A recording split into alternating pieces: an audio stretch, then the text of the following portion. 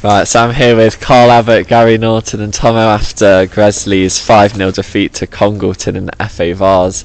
So obviously a lot of frustrations there with the mistakes in the first half, but also when we came out in the second half we played a lot better, and it was just frustrating to see why we couldn't start like that.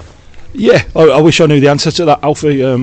If we did, I suppose you can't do a team talk like we did at half time before the game because there's no justification for it. You're trying to drive them and inspire them in a different way. Today they haven't come out of the blocks at all. We've got Penn back in. I think we struggled with their shape, which was like a wide diamond. The boy Beaumont, the number 8, we found difficult to pick up, and when he got it on the turn he was so big and strong, and firstly, before I kind of rip the bones out of our performance, I pay respect to Congleton. They're a very, very good side.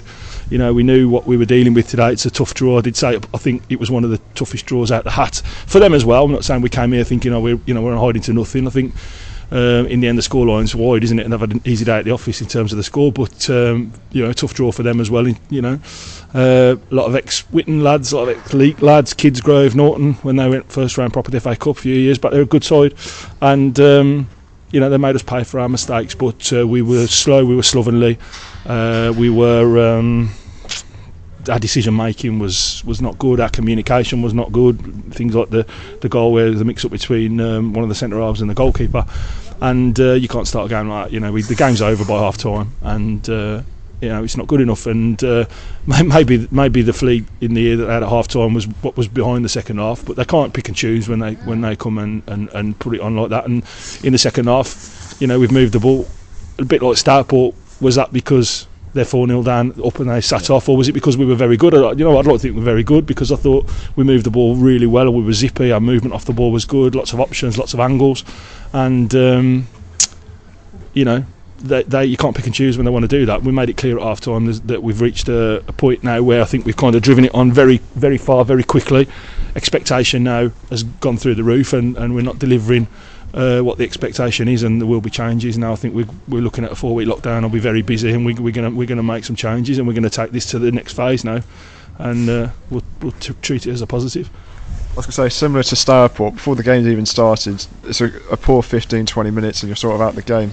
100%. I don't think I even got to my seat before the first goal went in, and then before you know it, we're 2-0 down, we're 3-0 down. I think it was 20 odd minutes on the clock, if that. And as Cole said, we were still strangely thinking that if we can get hold of it, with it being a cup game, and just go slog out the famous team at Wembley 3 years ago, we're 3-0 down and done a brilliant job. But unfortunately, we're not on that level, and we looked a little bit shy on confidence in certain areas of it, but when we make individual mistakes like that, you just don't get a chance to get a foothold in a game. And it was over before it started today, and hugely disappointing. I actually feel sick. Such is the disappointment, genuinely, and it's not lost on the fantastic support that we've had yet again coming to follow. Which, if I was one of these guys coming away, home and away, despite lockdown situation, can't go away and watch my pro club. If I kept coming along to see that sort of thing, I'd soon want to do better things with a Saturday afternoon, even going shopping with the missus or whatever it is.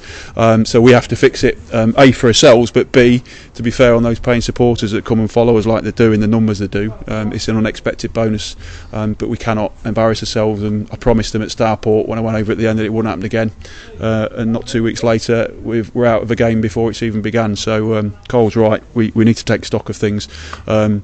No excuses. We're not looking to make excuses, but it's on us to fix and work with the players and get them kicked up a level and prepared correctly. We do what we thought was right, but unfortunately for some that hasn't been enough. But we're honest enough. There's enough games between me, Paul, and Cole to sort of know that we look at ourselves first, but ultimately we can't accept that much longer, and there will be 1 or 2 changes.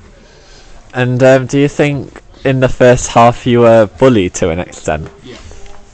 Do I think we were bullied? I think we didn't give ourselves a chance to get into the game to start with. I mean, you're 2-0 down inside what, 7 minutes, 8 minutes maybe, and they're Towels. They're a good side, aren't they? And then all of a sudden, you don't need to give good sides momentum.